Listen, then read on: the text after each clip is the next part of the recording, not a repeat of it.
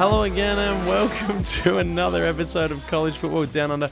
My name is Aaron Kemp and as always I am joined by Will Muirden. How is it going tonight, Will? And thank you for the second take of the intro. It's just a delight to do it twice. There's a very light-hearted mood in here. I think we're going to have some fun today. I'm looking forward to it. Bit of cheeky banter in the lead up to this as well can only serve us well. If only your banter's as good as your English, we should be going okay. I assume that our preparation is professional, as always. And, I'm thinking about the best athletes in the world and their preparation. So I'm talking the Usain Bolts. I was going to say like Lance Armstrong, but he's probably not a great example. He's a fantastic example of preparation. He is meticulously jamming drugs into his body so that he can perform at the peak of that drug-fueled sport. So, yeah, I think that's a good example. Right. So my point is like 8 beers in the lead-in to this particular episode. Is that a good idea? Absolutely. I think so. I think podcasting as a medium, definitely. This has to go well. Teachers have that hard life, don't they? 8 beers on a Wednesday. I know this is an undercurrent, a backhanded compliment. Not even a compliment, just a slap in the face around the work that the great people in our profession do. So, yeah. Anyway, we've got a big show to get to. Not so much in terms of games, and I've said that multiple times this year, but actually this week sucks balls. So if you are thinking, you know what, I don't want to watch this week, wouldn't be surprised. If I was you, I would pick a game. Just go one, whatever it is, one of it. There's not a lot in, pick one. Pick the team you're interested in the most. Pick the team that you think is most watchable. Pick the offense you like the most. Pick the coach you like the most. And go with that and fuck everything else off because it is an absolute nightmare outside of that. Yeah, I mean, that's real harsh, but there is a lack of games that have an impact on the national scale. We know the Big 12 is sorted. We know the SEC is sorted. We know the ACC is sorted. So with all of that off the table, it kind of does dilute the Americans sorted. The Americans sorted. The Big Ten has some question marks, and we're about to talk about that as well.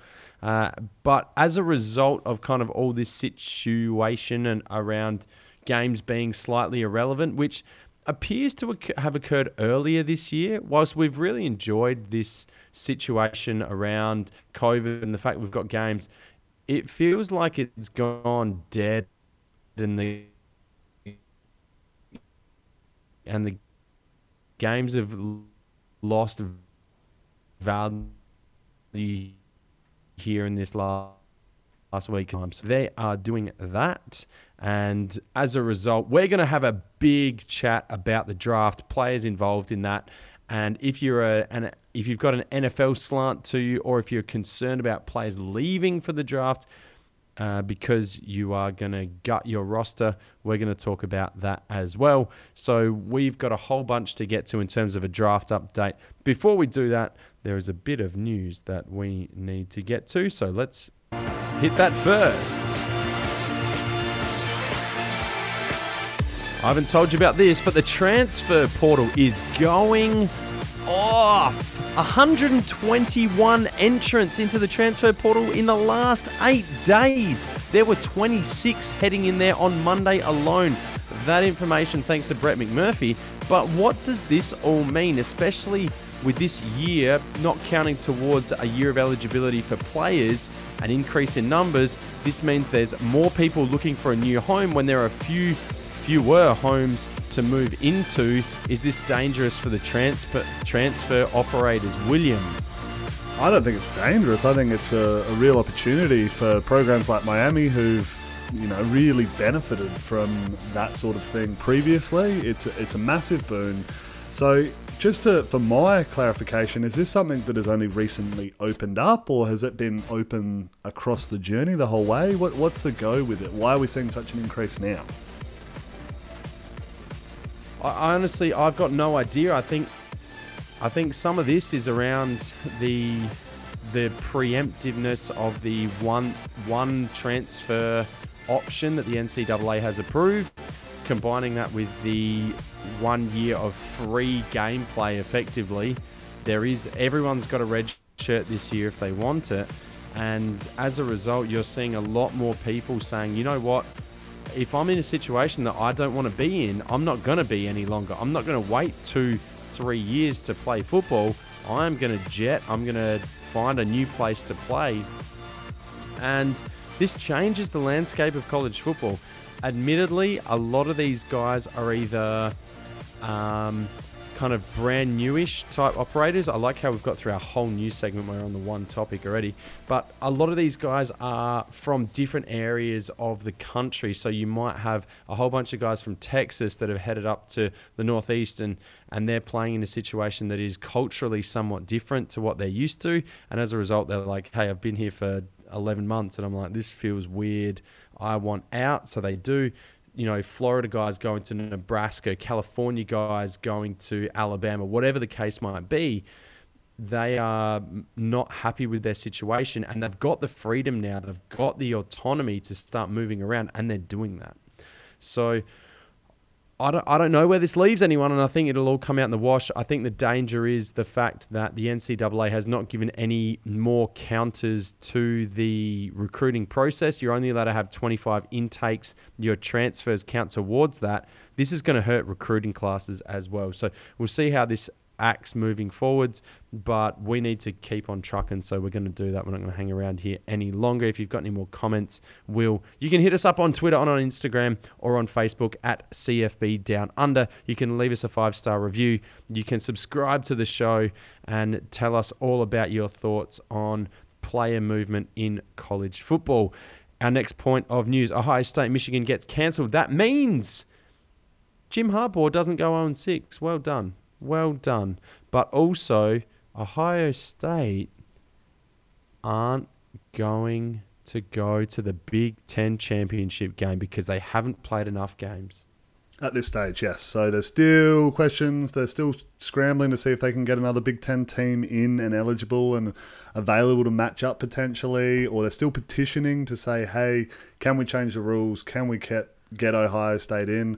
I noticed that that Michigan's AD came out and said, look, unfortunately we can't play, but we do support the changing of these rules to allow Ohio State to be eligible for this, which was interesting considering the rivalry and hatred nature between those two programs. What are your thoughts on this? Do you think that the rules should hold steadfast and that Ohio State should be ineligible? Because they've played 5 games.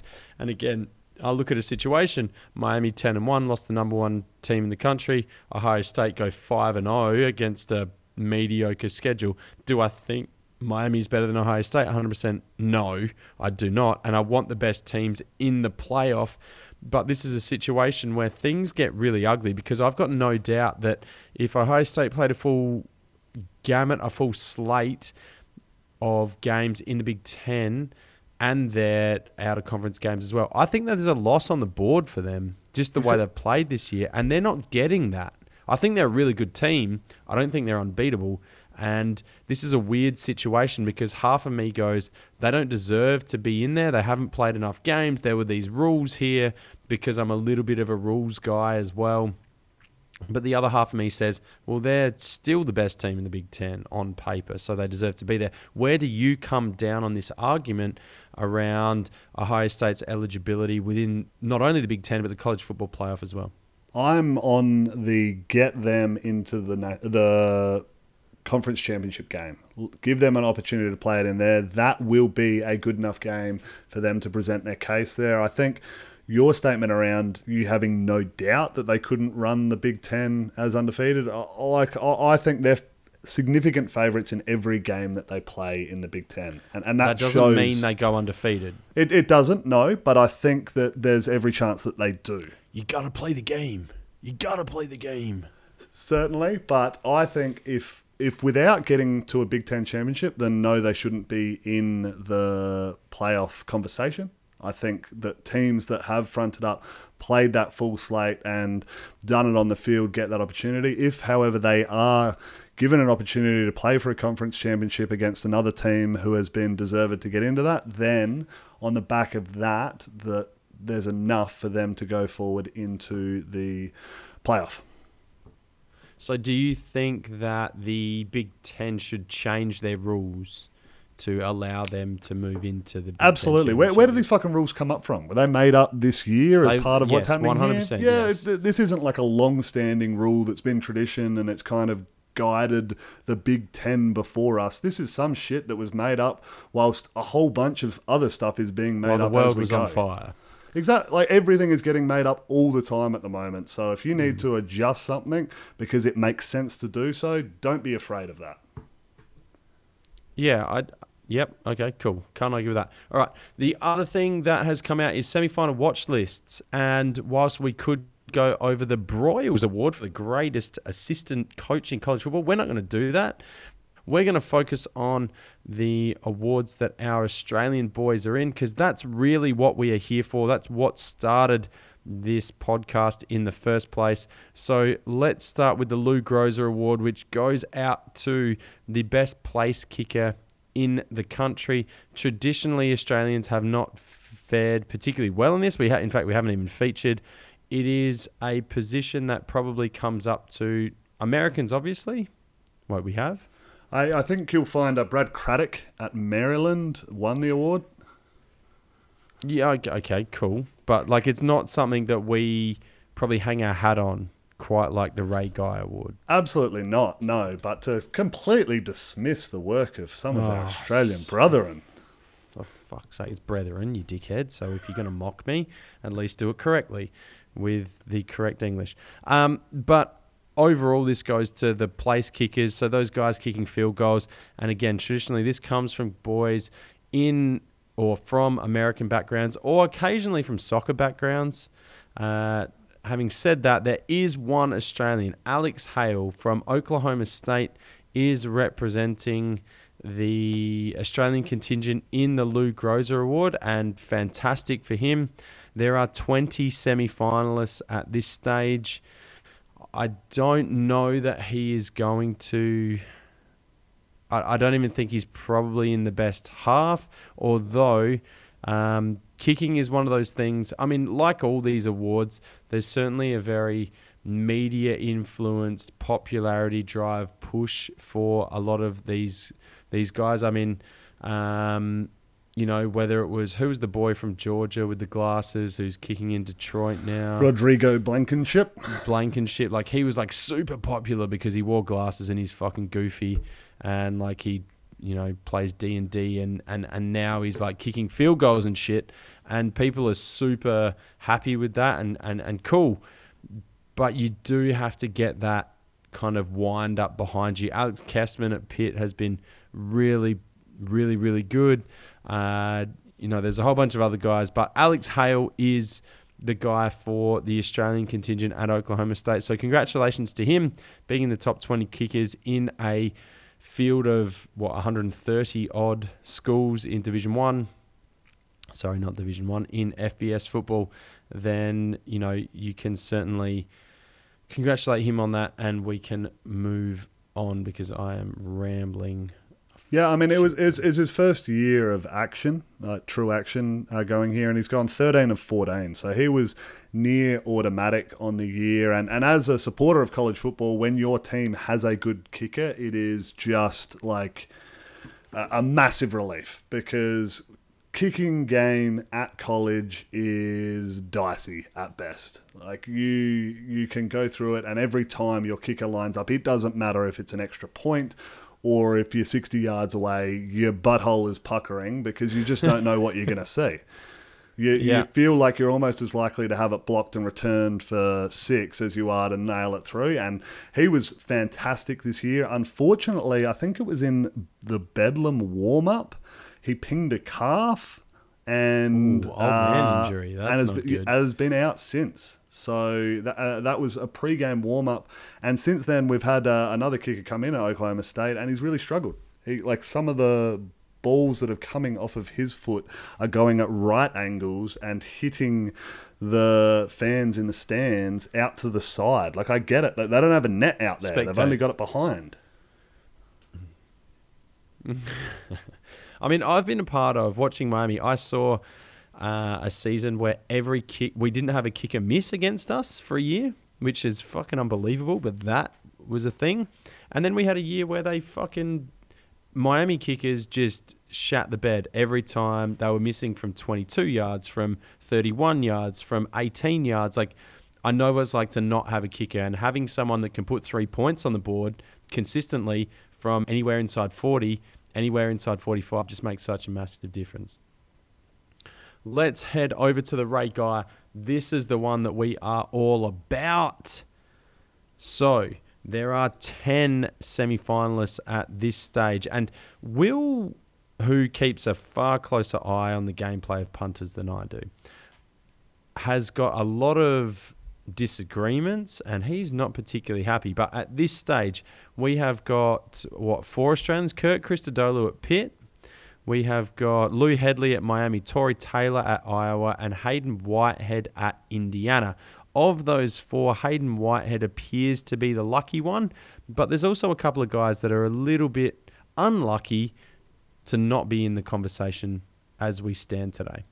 Yeah, absolutely. I think there's quite a number of guys that have put up fantastic numbers, and it's an interesting one to understand what stats they look at and what film they're reviewing when they go through this. I mean, on the whole, like, they've done a good job, and it's obviously tough to pick around such a marginalised aspect of the sport. But you have to feel for guys like Max Duffy, who, even though he's missed a couple of games, has had a fantastic year. His numbers are top 10 numbers, and I feel like the reason he's been left on the outer is just a bit of fatigue of how good he was last year. Like, it is a step back from the amazing season he had. We've talked about that around the Heisman as well. Like, yeah.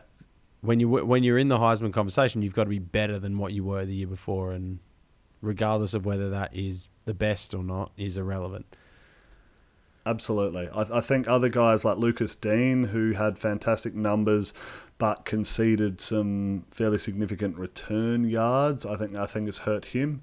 John Haggerty at Western Kentucky, he put up volume. Like, he's punted more than twice the amount that guys who did make it in have, and his numbers are almost on par. So when you kind of see that stuff, it gets a bit frustrating for these boys. But congrats to all the ones that made it. It's fantastic. They do such a good job, and I honestly think your boy Louis Headley is certainly right in the running of this one. And if he can have a big game this weekend in a marquee matchup, then that could clinch it for him.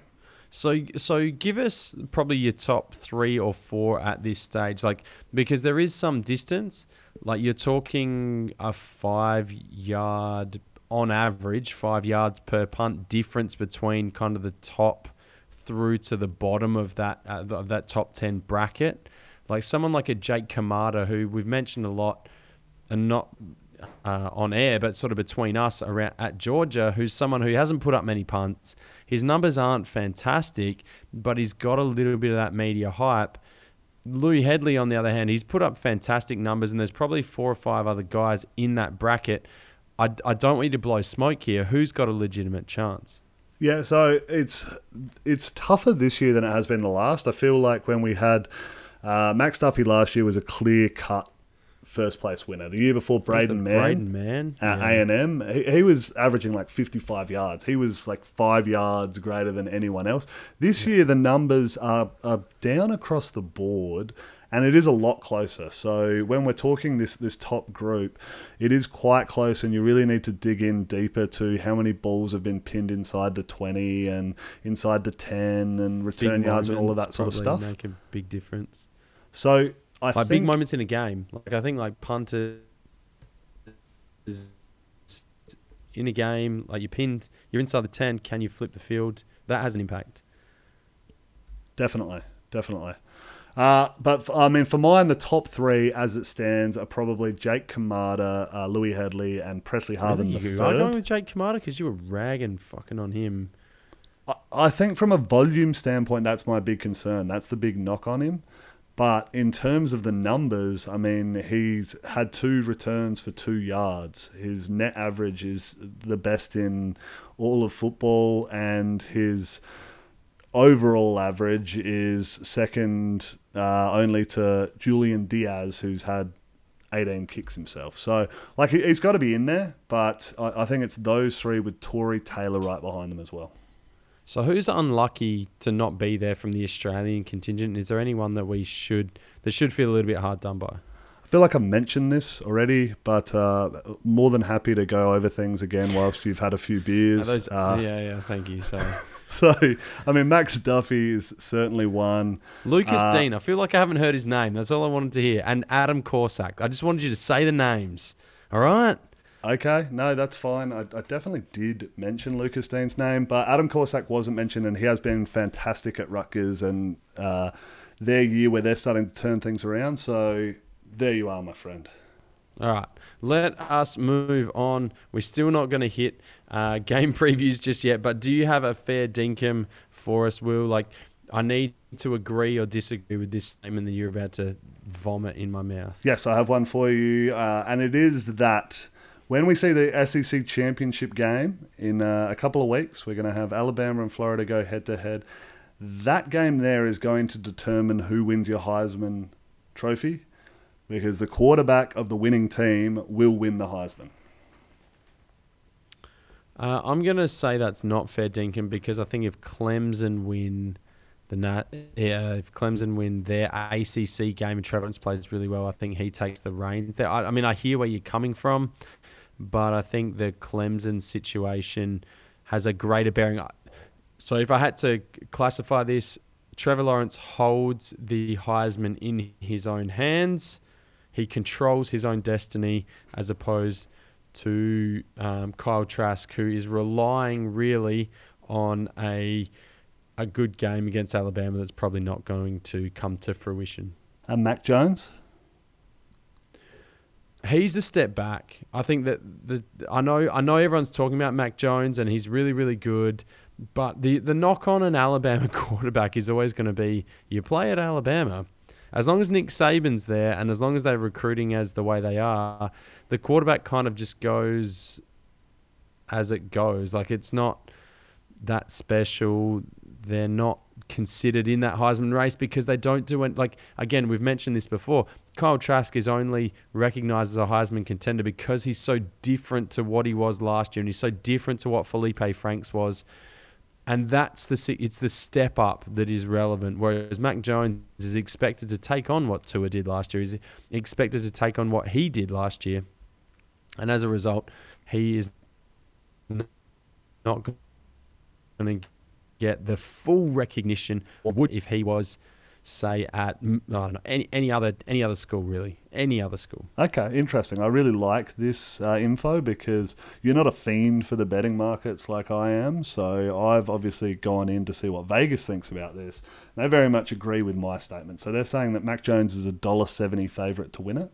He's, right out front. We've got Kyle Trask at $2.10. And then, it's those two. After that, we're looking at Trevor Lawrence at $21.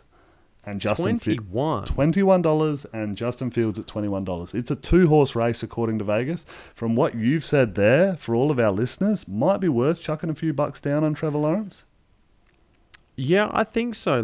We can talk about this a little bit later, but there's still games to be played for both Alabama and Florida this week, and I think that Alabama come up against an Arkansas team that, to win the Heisman, you've got to play consistently well. And if Mac Jones has a down week, recency bias is a real thing.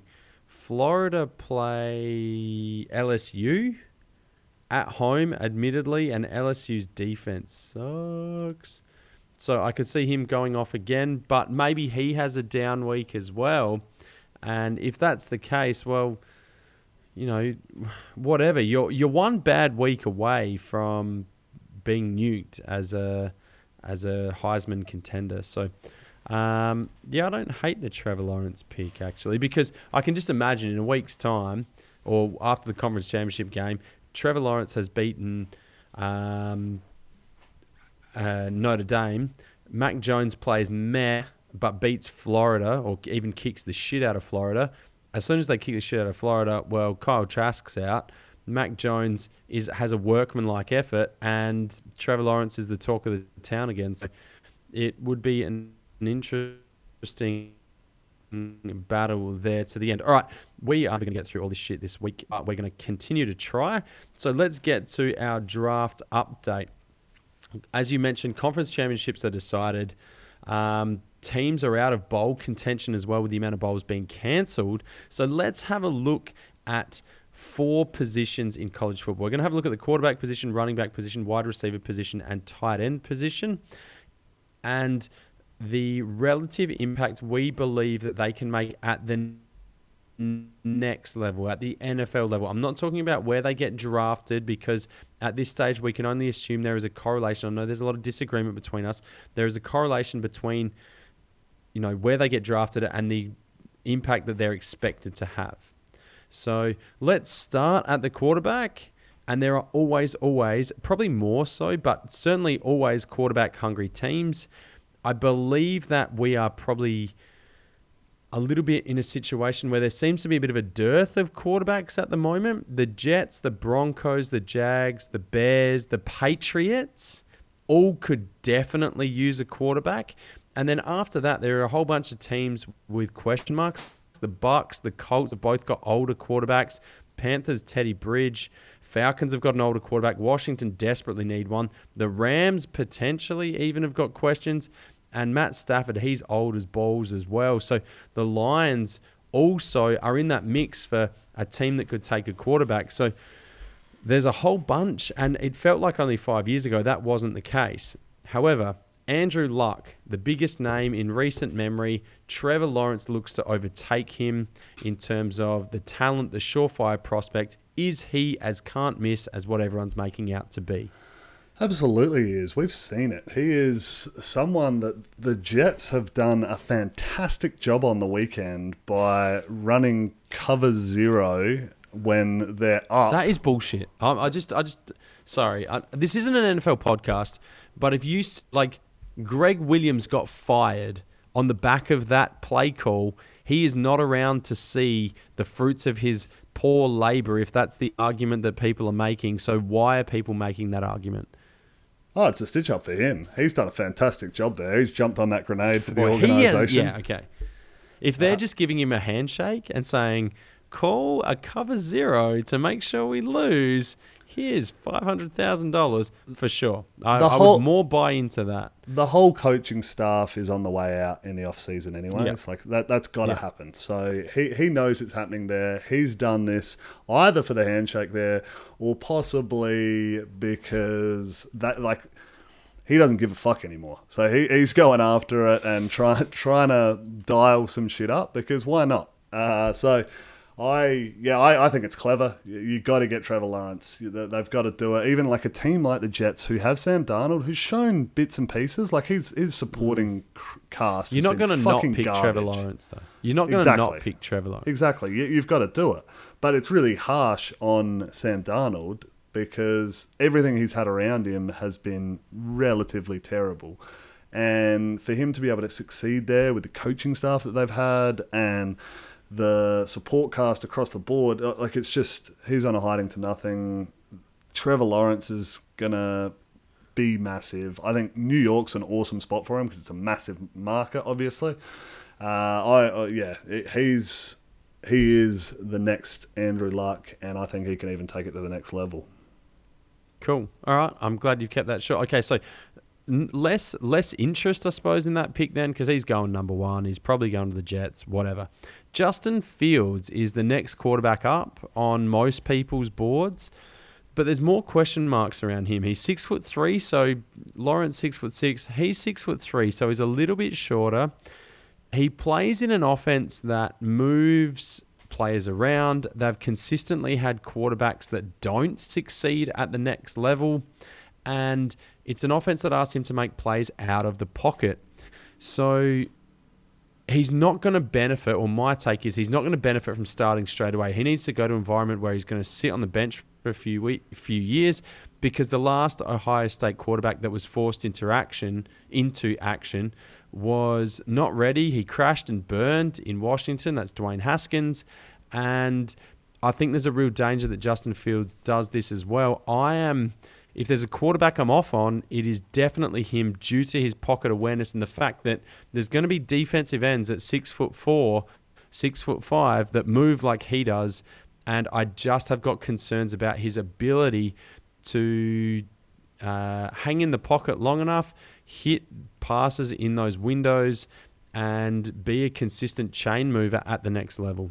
Yeah, okay. I think I'm not on board with you on this one. So I think Justin Fields in most other classes is right up the top. Like, he is fantastic. Yes, I will agree with you that there's some work that needs to be done in that pocket awareness. And this year, he hasn't really been able to get the reps he probably would have benefited from before moving on. So he could certainly do with getting into a spot where he can learn and kind of be brought along into the game. To compare him to Dwayne Haskins is a bit unfair, because Dwayne Haskins is not closely compared to Justin Fields. Like, Justin Fields is a much better player, He better set prospect. records. He set records at Ohio State. He did, but I mean, Fields is doing the same thing with his efficiency. Like, he is a deadly accurate passer of the ball. So with that, I'm a believer of Justin Fields. I think he can get it done, and I fully expect him to be drafted in the top 3 and go on to have a successful NFL career. What is successful? And we have had these discussions long and hard. It sounds more sexual than I intended, as always. But, like, who are you taking right now? Are you taking Kyler Murray with some runs on the board? Are you taking Justin Fields, unknown, but with the potential to take your team over the top? I'd take Kyler Murray at this stage, because we've seen he can do it, and I think he's got a good, a really good platform to continue to build and to be a very, very good NFL quarterback. Not that I'm saying Justin Fields cannot be that, but from what I've seen, I'm high on Kyler Murray at the NFL level. Okay, I think Justin Fields, and I've been wrong about this, and I'm going to have some super hot takes here. I think Justin Fields is going to be a mediocre starter in the league, and I think he hangs around for 5, 6, 7 years. Not even that, 4 or 5 years as a starter, and then he goes into a backup role. I just don't think he has got what you want, and that's where I'm at. He's got a live arm, he's got a big arm, he'll push the ball downfield, but he doesn't have what it takes with pocket awareness, handling the blitz well, and that is the difference at the NFL level. Okay, let's move on here a little bit, because I'm not a good ranker, because I'm not a good NFL scout, but it's the next tier down, and I've always had an issue with these guys because I don't really understand what the point is in drafting them, if I'm honest. The guys that fit between rounds 2 and 4, I'm talking Trey Lance, I'm talking Zach Wilson, Kyle Trask, Mac Jones, Jamie Newman, they all fit in kind of this range. Who do you like the most, and why, and what do they offer your team? Because if you're picking them in round 2 to 4, you're saying, yeah, you're good, but you're not great, and I don't know if I believe in you as the starter. I mean, yes and no. It's kind of a bit relative, though, because whoever's picking here might have a super high grade on him. They might like him more than Trevor Lawrence, for all we know. It's just that this is the opportunity they get to pick them. So I think it's probably a bit harsh to kind of judge teams on that.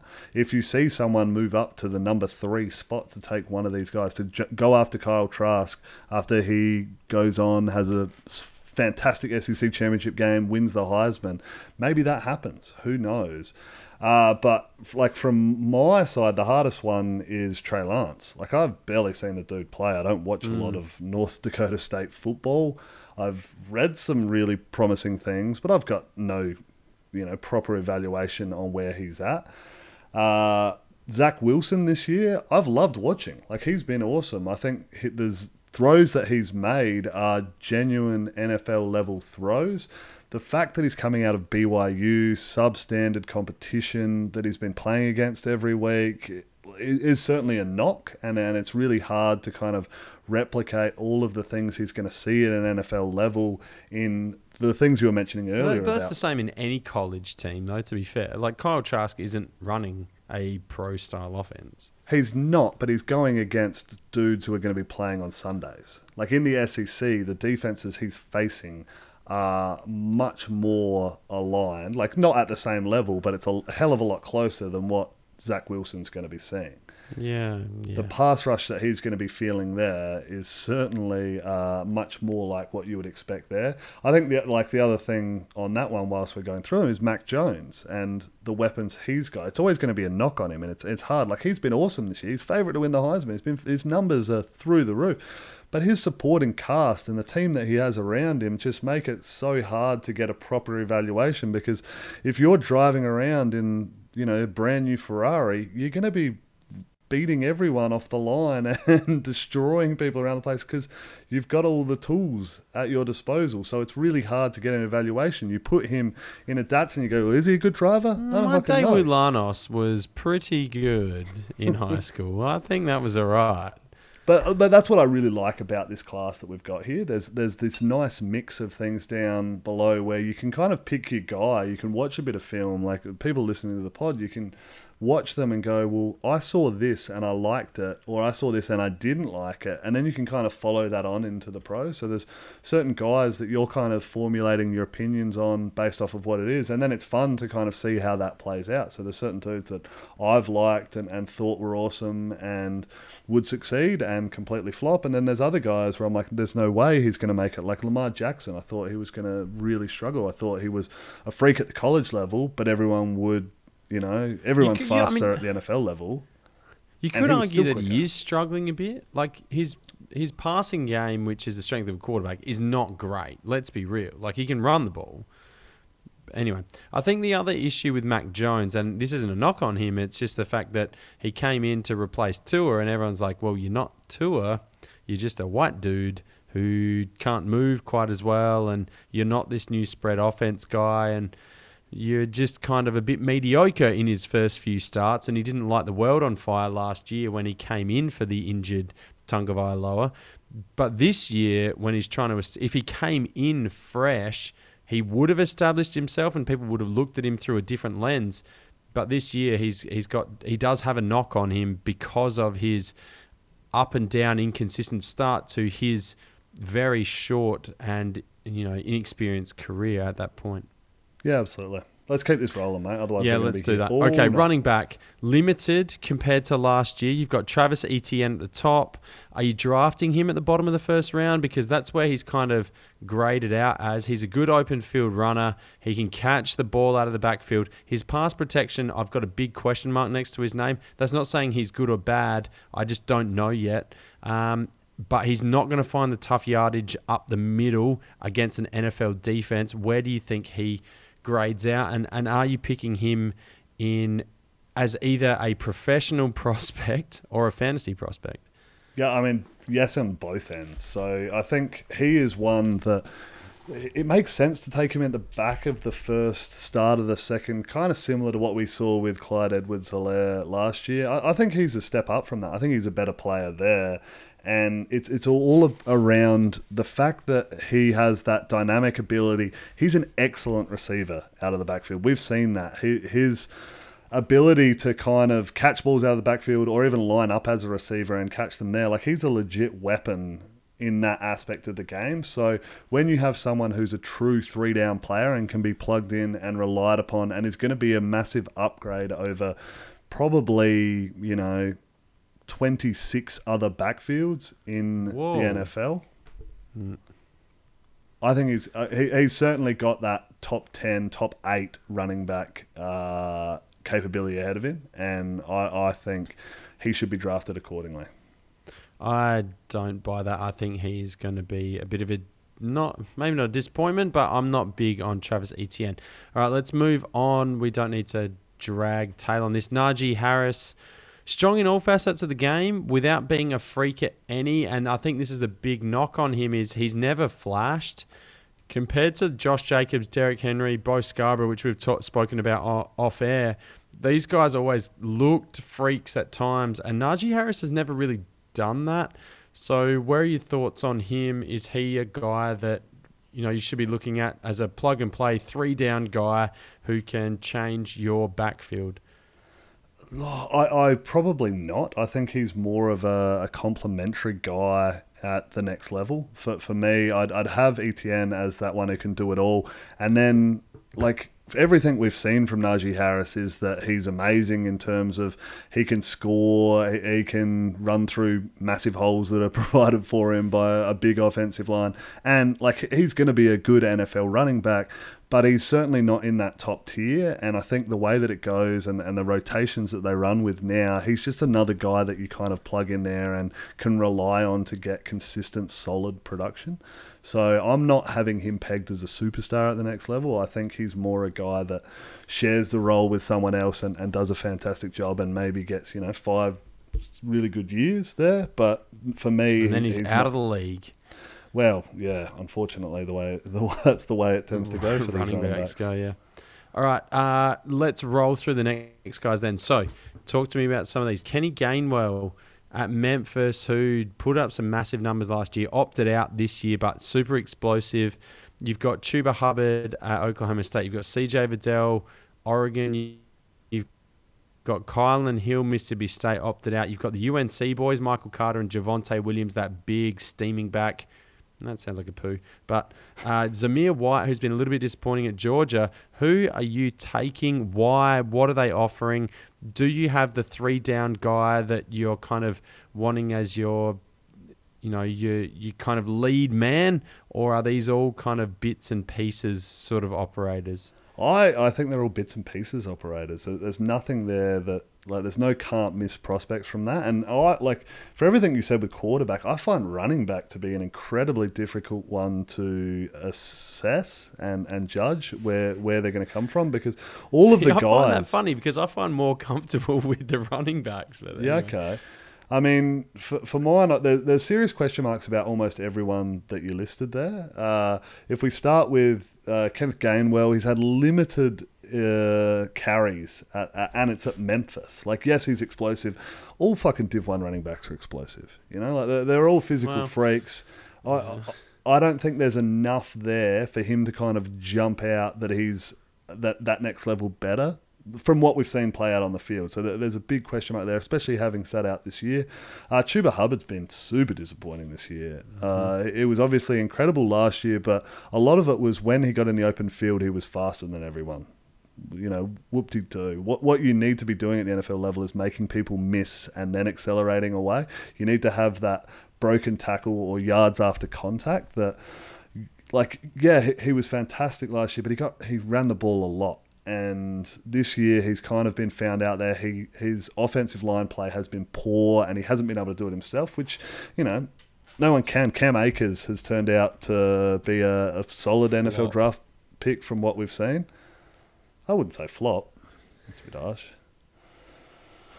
But Chuba Hubbard, this year has taken a significant hit in his draft stock from what we've seen, and I think the other one in his space is the pass blocking has been somewhat disappointing. The one that I kind of have liked, I'm not sure, Javonte Williams. I like Javonte Williams.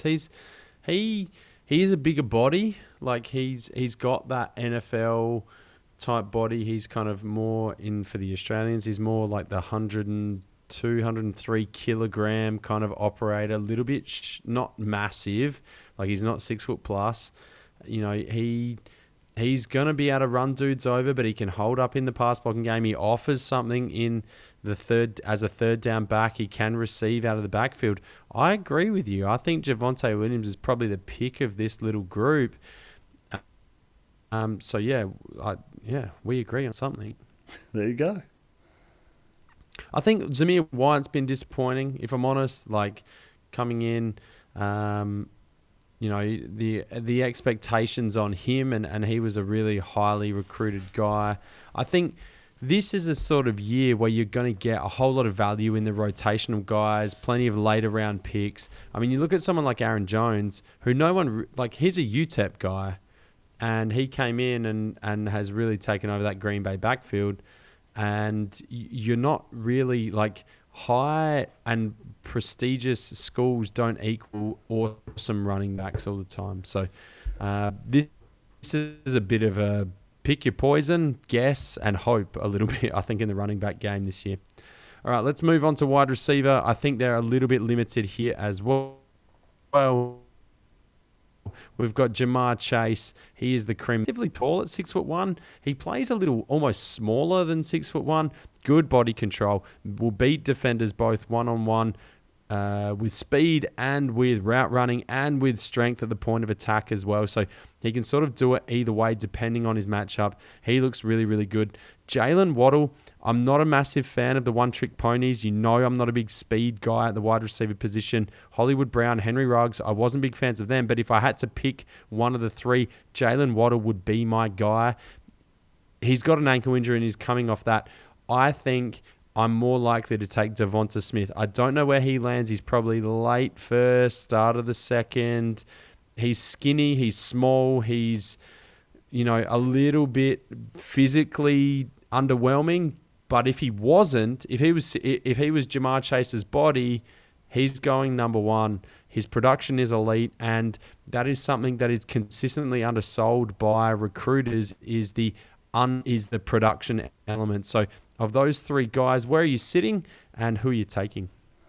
Jamar Chase for me, every day of the week, I think he's a fantastic prospect. His physicality and athleticism, and he has all the natural traits. Like he's the full package. You mentioned he's not one of those massive receivers like 6'6", coming in at 6'1", and even kind of can look a little bit shorter than that, but he plays tall. He knows how to high point it. He knows how to position his body. He's got that ability to contort in the air and make plays, which you see the really good receivers doing. So I think for me, he's the can't miss. I agree 100% on Jalen Waddle. I mean, there's got to be concerns there about some of the limitations from like a physical aspect in his size, and that it is a true speed thing. And he doesn't have that same like 4.25 speed we're talking when we say like a Henry Ruggs. Like he's not at that level. Yes, he's quick. Yes, he's tough. But there's certainly a few question marks there. Like he's a fantastic prospect, but for mine, there's a bit of risk. And then you tack on the ankle injury as well, and recovering from that, you've got to have a few concerns.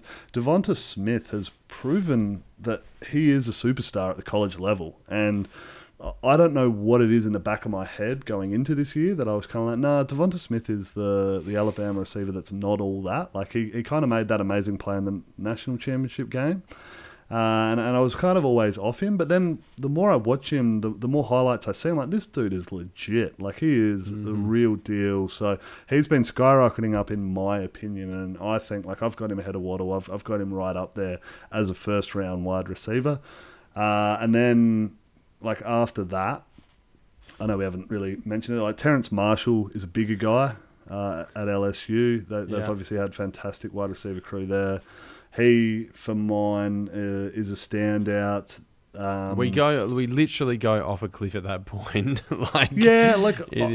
I'm a big Tylan Wallace fan. Obviously, a bit of a homer pick. What's he doing at the next level though? That's going to distance himself. He's not big. He's not particularly fast. What's he going to do to separate at the NFL level?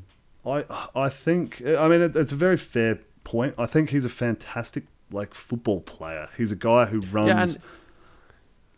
There is a role for that. It's 100%. And I think the argument, and sorry to cut you off here again, Will, but I think the argument is you always want a Julio Jones, and if you don't have a Julio Jones, you need a speed guy. And you know what? And especially guys that probably, I think you and me probably both fit into this boat. Is we're gonna outcraft some people. We're not gun athletes, but we're gonna just outwork you and be smarter than what you are. And I think Tylan Wallace fits into that boat, and there's a place for that, and he can still excel doing that. Yep, absolutely. I mean, and he's going to have his knocks too, coming from the Big 12 and being similar to some of the guys that have come out there and not really delivered, like Corey Coleman, Josh Doxson, a few of those sorts kind of follow similar arcs where it's similar sort of Washington. build in that open look. Yeah, James Washington even. Justin Blackman. He was a bit bigger though. He was a bit bigger than Tullamore. So. Yeah. But I guess the point is that there's a bit of a knock there. I think he's a fantastic player. I have been wrong on a time or two with my Oklahoma State receivers, so maybe that's just the rose-coloured glasses there. What are your takes on Rondale Moore? Yeah, I knew you were going to ask that, and probably another one that fits into that boat is Kadarius Toney at Florida, because they're both kind of these scat-backy, deal them, and you've mentioned this before. They need to land in the right place. Whether that is at Kansas City with Andy Reid, whether that is, I can't even think of other good examples. Who else is going to use their guys in a really good spot? I don't really know. Maybe the Carolina Panthers, I think, probably with their young coaching staff, and they've got Joe Brady there as the offensive coordinator. I could see him using them, but they're you've got to land in the right spot. I don't believe in gadget players. They're bit players, and you need to have the right guys around. You need to have a quarterback established. You need to have your number one receiver. You need to probably have a 1.5 to 2 receiver, and they're the extra guy. They're the guy that pushes you over the top, that adds a different element that you keep on contract for that first 3 or 4 years. That's where they offer value. So it's a real landing spot thing for me in terms of the wide receivers. I don't believe in them. If they're just landing in, who's a good example? The Minnesota Vikings probably are a good example. Justin Jefferson's there's a number one guy. Go and land there. You've got a number one guy there already. And then you've got Adam Thielen as number 2, maybe, and that's disrespectful to Adam Thielen, maybe. And then you've got that guy. Yeah, that's hard to defend. And that's exactly what the Kansas City Chiefs have done. So I think you go and do that. You go and grab one of those guys if you're Minnesota. But if you're desperate for wide receiver help, you don't open with Kadarius Toney or Rondale Moore. Yeah, you don't want to be Chicago. Let Allen Robinson walk and then go, that's cool, we'll put in Rondale Moore. Yeah, exactly. All right, let's get to the tight end position. This is the one I'm most excited about because I've always enjoyed drafting these on Madden. I've always enjoyed recruiting these guys on NCAA. We are blowing the time frame out here hard. But so hard. Kyle Pitts, so hard. Top 20 pick. I think he's a really good one. He crushes teams in man coverage. You cannot put him one-on-one against a safety because he will bully him physically. You can't put him one-on-one against a linebacker because he'll burn them. He can take the top off. He's a good contested ball catcher. I think he can do everything in the receiving game. As an inline blocker, he probably struggles at the next level because there's defensive ends and linebackers that will eat his lunch physically, but that's just a time thing. On the next probably group down, Brevin Jordan at Miami, Pat Freiermuth at Penn State is a really, really good one as well. And then after that, we probably thin a little bit hard. We've spoken about Charlie Kohler. Physically, he's the biggest and best in terms of run blocking potential and the biggest frame, but his work outside of the red zone is a little bit limited. So what are your thoughts on the tight ends? Is it someone we can look to get really excited about? I know Chicago took a tight end last year who they were so giddy about, and that was so great last year in the draft. Yeah, but in general, drafting a tight end early does not normally end all that well. Like there's very few difference makers at the tight end position in the NFL, and you tend to be able to find them a little bit later. So it's a risky proposition to go after them in the first round because what are you trying to find Gronk? It's not going to happen. It hasn't happened. It doesn't happen. Gronk's fucked the position like Gilchrist fucked wicket keeping in cricket. Correct. You can no longer just be a gloveman. You need to be able to hit the ball out of the fucking stadium too on a regular basis. And Kyle Pitts, I like it in everything he brings to the table from an athletic standpoint. Everything you mentioned, he's an impossible matchup, and that's awesome. But those concussions that he's had this year, coupled with the fact that it is a tight end position, would have me super wary of investing my team's first round pick in him. I think he'll go in the first round, though. Absolutely he will. He'll be a top 20 pick, and it's going to be a fascinating one to see. But if I was a more risk-adverse GM and I cared about my job, I'd probably be looking elsewhere. Like, I'd be getting into my scouts and really asking them to kind of dive in and check on that. We've got producer Jess in the background, which is nice. Has she given us the wind-up? Oh, so hard. So hard. What's going on, English Jess? No, nothing to offer at this point? She's tapping on the glass. So, I mean, the others that we have here in Brevin Jordan, Pat Fryermuth, and Charlie Kohler, like, for mine, I like them as second, third round picks. Absolutely. I think they can play a role there. But it's not, they're not first round guys, and I think it takes a little bit of development at that tight end position as well. And I still think, like, tight end to me is the most exciting position because they can be a difference maker, because you get both elements of, or all elements of the game on offense. And if you get a good one, they are literally unstoppable. And we saw that with Gronk for a lot of years. Okay, let's get to some game previews because we need to do that. I feel like this episode has been going on for at least a million years. So let's get into that. We're going through chronological order at this point. Arizona State. The only reason this is worth mentioning is because both teams haven't won yet, which means someone has to. I'm taking Arizona State. Yeah, Sun Devils also in this one. Alabama at Arkansas. Can Arkansas not get blown out here? I think if they can manage, if Felipe Franks can operate that offense and they can slow the game, take the air out of the ball a bit, and if they can get not beaten by more than 20 points, or 21 points, 28 points, that would be like a massive win for them. Yeah, I mean, you're not going to see that as a win, though. Losing a game by 4 touchdowns is never great, but I can't see anything else on the tea leaves for that contest. I would take a 4-touchdown loss against Alabama at this point. All right, we are going to Georgia at Missouri. Some men just want to watch the world burn. This is my chaos game of the week. I don't believe in Georgia at all. Give me the Tigers outright here. Connor Bazelak will have a big day. Missouri will stop the run just enough. That's all they need to do, just enough to hold the Georgia offense down. JT Daniels will be kept out of this one. And I'm taking Missouri to win outright. I like it. I like this hatred you found of Georgia. Like you just I have. Very good. Yeah, you're really good. off them, and you're getting behind my boy Connor Bazelak and them to be able to provide this upset. So I think we can team together on this one, and we can get the Tigers a victory. Your hatred of Georgia and my appreciation of the Mizzou quarterback.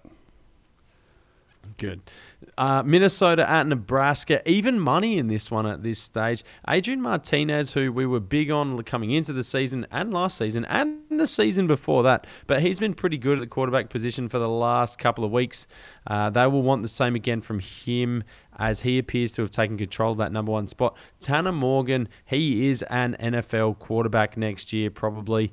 I don't think he will do anything but declare at this stage. So he's going to look to solidify his spot and move up draft boards with that bold bonce of his. So he's going to want a big game and a big finish to a pretty disappointing season. But, gee, if we were picking this game at the start of the year, you're giving me Minnesota by probably 2 touchdowns.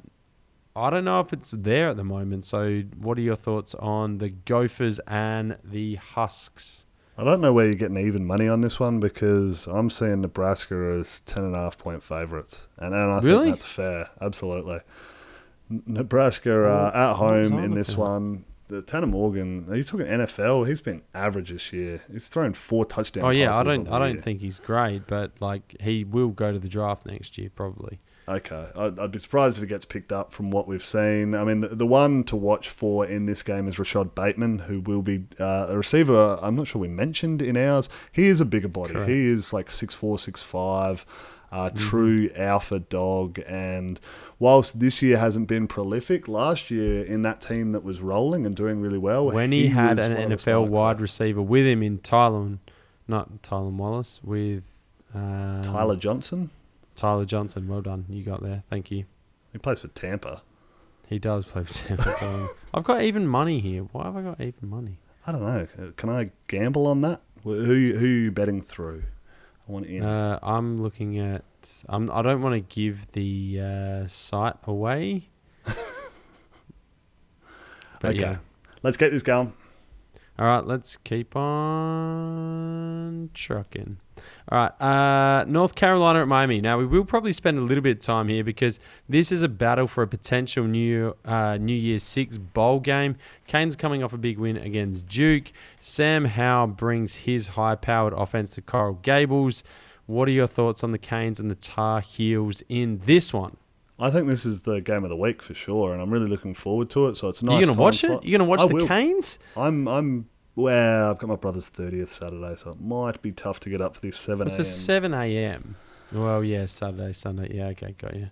Could be harsh, but look, I'm going to give it my darndest. At the very least, I'll be up for the second half. I'll walk down to the corner shop.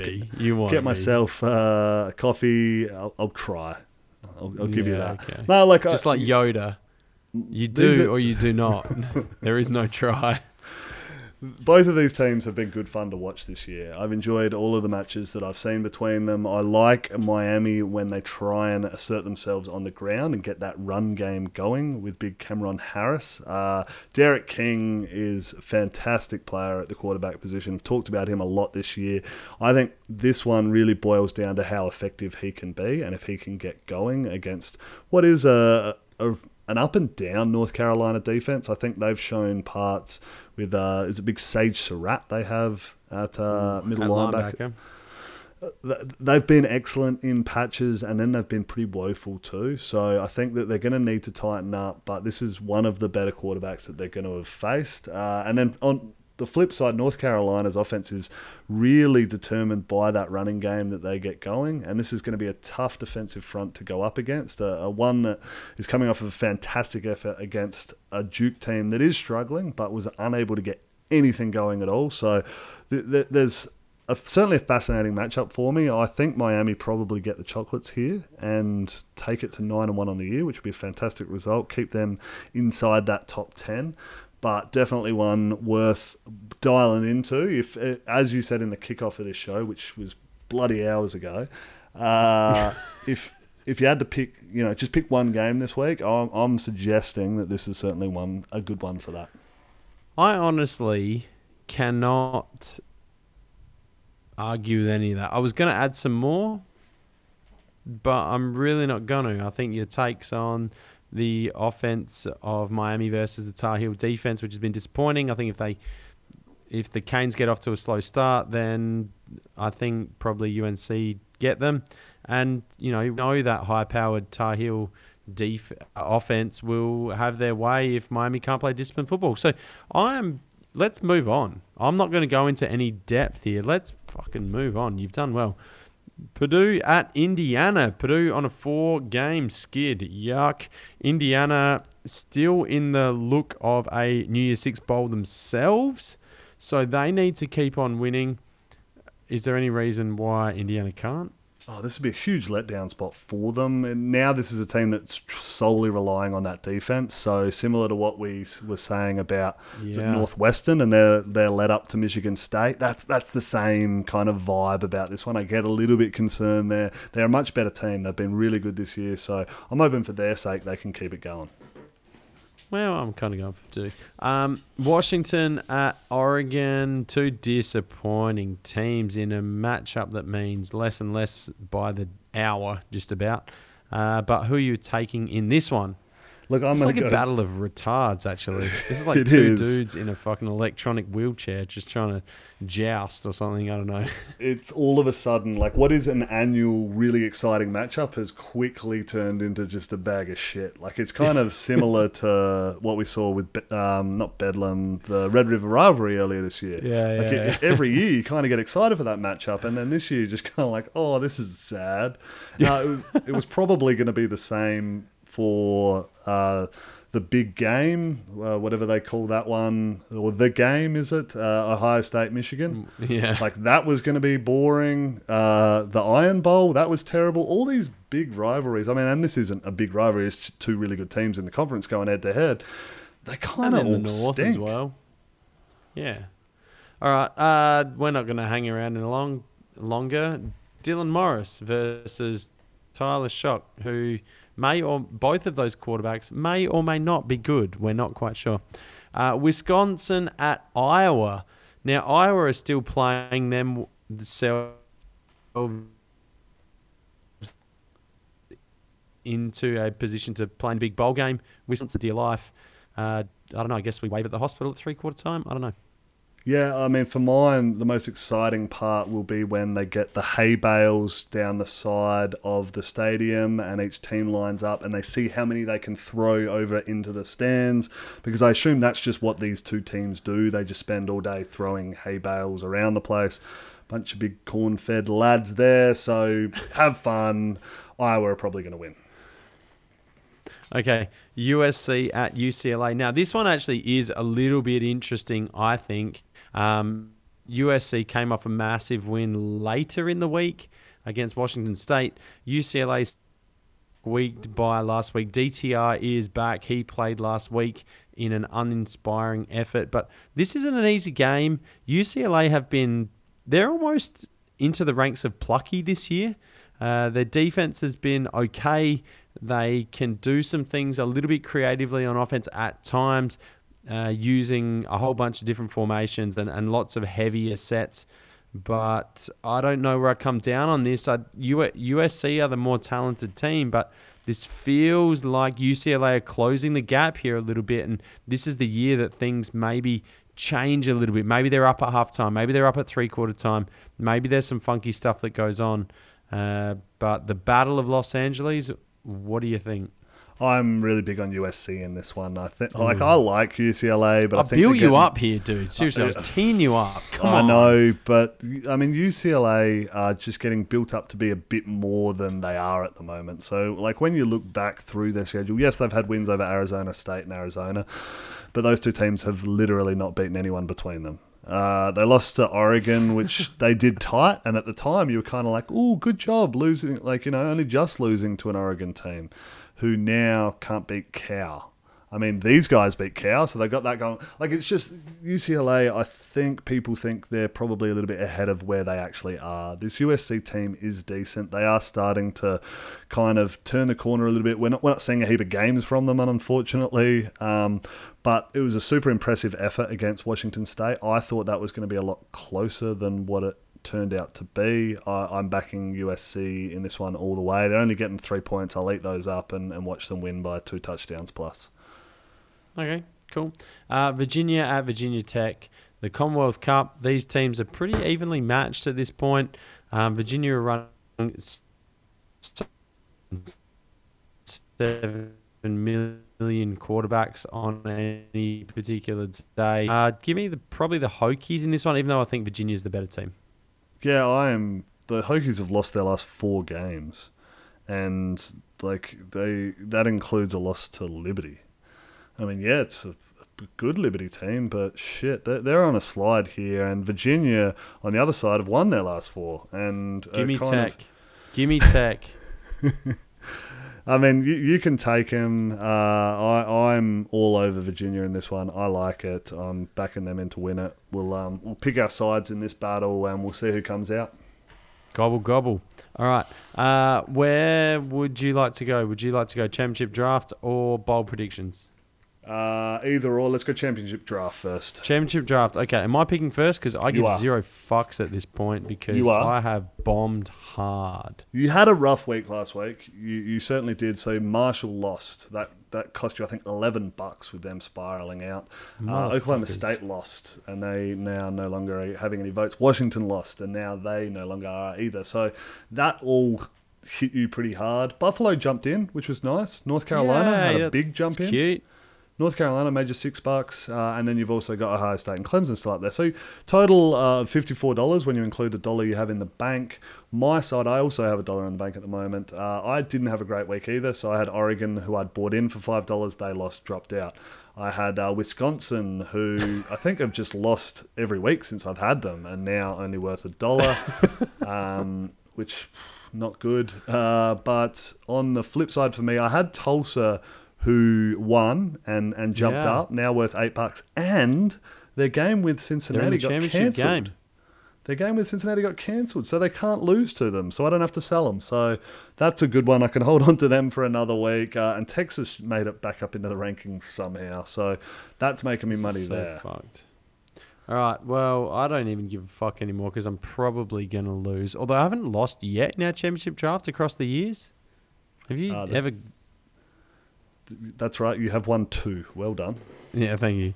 I'm going to take San Jose State because I think they can win whatever competition. Are they in the Mountain West? They're in the Mountain West. Yeah, okay. So give me them in the Mountain West, and let's hope if they win the Mountain West, Marshall wins. What are they in the MAC? They're not in the MAC, are they? No, Buffalo's in the MAC. Marshall's in something, maybe the Sun Belt Conference USA. No, I don't know, something. Yeah. Then they're in a conference. Marshall are in a conference. Then those two teams can jump up, and I mean, what's the worst that can happen? Buffalo falls out. North Carolina falls out. It's probably happening when they. I like it. Do San Jose State have any more games left though, or are they done? Are you just waiting for things to kind of happen around them? I'm worried they're not going to play enough games, or what's happening there. I'm not sure. But whilst you've made that selection, I'm going to really ride home our selection of Missouri and the upset of Georgia. I'm going to grab Missouri. If they beat Georgia, an overrated Georgia team, as you say, they're certainly going to make a big jump in. They'll get into the high 20s somewhere on the back of that, I would have thought. So that. I'm going to grab Missouri. Bit of a stab in the dark. It's not going to cost me anything, and there's an opportunity for me to make some big bucks with an upset victory. Should have picked UCLA to beat USC. Fuck. Can I change that? Look, no, I don't want to. Give me the Spartans. Mood. Give me Spartans. Okay. I'm taking the Spartans. All right, let's do this. All right, bold prediction. It's a bold strategy, Cotton. Let's see if it pays off for him. Okay, do you want to start with the bold predictions or you want me? I'm going first because mine's a fucking mammoth of a bloody pick here. I'm calling this a week for the animals. So, then this takes some explanation, so give me a second. I'm taking the teams that are animal-only names in Power 5. So they have to be animal names only. However, there are some things to consider. I am not picking teams that have species of animals. So, for example, Terrapins, Maryland, are a turtle. Huskies are dogs. Longhorns are cows. They're out of the running. Don't care about them. Any teams with adjectives, Golden Bears, Golden Gophers, not interested. Okay? And lastly, there are a bunch of teams that are named oddly for animals. Tar Heels, Hawkeyes, I don't even know what the fuck a Hawkeye is. Bruins, they're animals as well, but they're out of the running for this. So I need teams that are animals versus non-animal mascots. And I'm sure you can poke some holes in the names I'm about to give, but that leaves us with 6 games. So I'm picking the winner in each. Colorado, give me the Buffs over Utah. Northwestern, I'm taking the Wildcats over Illinois. Louisville, I'm taking the Cardinals over Wake. Vanderbilt, I am taking the Commodores, which is an actual bird, over Tennessee. Baylor, give me the Bears over Oklahoma State. And Oregon State, give me that Beaver over the Stanford Trees. The Commodore is is it a bird, is it? Yeah, it's like a vulture-y looking thing. There you go. You learn something new every day. I like it. You're going to have to write that down because I didn't get any of that. So keep me updated as to how you're going on that. I've got a similar vein to you. I've only gone the 5 legs, but mine is today. Triumph. All the teams who start with a T are going to win this week. This is not well thought out, is it? Well, I like it. So I've gone TCU, Texas Christian, are going to beat Louisiana Tech. Pretty safe. You got Tennessee's going to beat Vanderbilt. Also feeling pretty good about that. We're going straight up there. Texas are going to beat Kansas. Yep. Toledo is going to beat Central Michigan. So far you picked 4 favourites. Then I've got my last one, which in a bit of a hole here. Troy, not the strongest unit this side, but not terrible. Have to beat Coastal Carolina. Oh. So that's me big episode in that Yeah, one. but Coastal Carolina on a letdown. Like, I feel like that is... You pick 5 favourites and a team in a letdown spot. Exactly right. That's done. You've gone super risky. That's barely bold, in fact. Really? All right. Everyone out there, you can get $8 if you multi that up with your TAB. If it's not a bold selection, put your house on it, because apparently Aaron thinks it's going to happen. I actually do think it's going to happen, so don't be a prick. Okay, let us move on. Let's hit on the punt, because it's that time of the week to actually lose some real... Here comes the money. Here we go. Money talk. Here comes the money. Money, money, money, money. All right, Will, come on. Give us Look, normally I do not... cashola. I do not agree with you on my whole I'm going to lose money, but this week, if there was a week, there's a very good chance I'm going to lose my money, because last week we had Which means success. you're going to win money, which means Well- you're going to win money. Last week we had success with me backing against things that, like, the stuff that I thought was gross, I put money on that, and it worked out well for me. This week I've gone, fuck that, I can do this. Will, you can do this, you can get it right. Pick the ones opposite. that you feel Do great the about. opposite. I mean, our listeners, that would be the smart thing to do, because all 4 of these I'm picking straight up, and all 4 of them are underdogs. And I'm confident as hell in every one of them. So, lead things off. We've got Wake Forest going to Louisville, and they're $2.08 underdogs. Oof, Wake Forest Really? are heaps better than Louisville. Oh, yeah. Wake yeah. Forest, much better team. They haven't played in like a month. But Louisville stink, and Wake Forest's only losses are to very good teams this year. Louisville is not a very good Prediction team. bowl. They don't fit that bill. So, bang, we're putting 2 units on Wake Forest. I like Iowa over Wisconsin. These are 2 teams heading in different directions. Iowa's at home in this matchup. I like it. They're the underdog. They're going to win that. Give me Iowa. Seems odd. Virginia. I know you're not huge on this. Getting nice, juicy $2.21 odds here over Virginia Tech. Virginia Tech are not good. They They're are on the road. They're decimated. Virginia are on the road, but they're traveling really well. Played really well against Boston College last week. Really starting to come together. I think they're just in a much better place as a squad at the moment. A lot healthier. I'm taking Virginia there in that one. And my last one, I'm going Washington State at home against Cal. Cal get a big win over Oregon, and all of a sudden they're back and everyone's getting around them. This Washington State team, yes, they were disappointing against USC, but I like this. I think it's a good spot. $2.17 at home against Cal. Give me that every day of the week.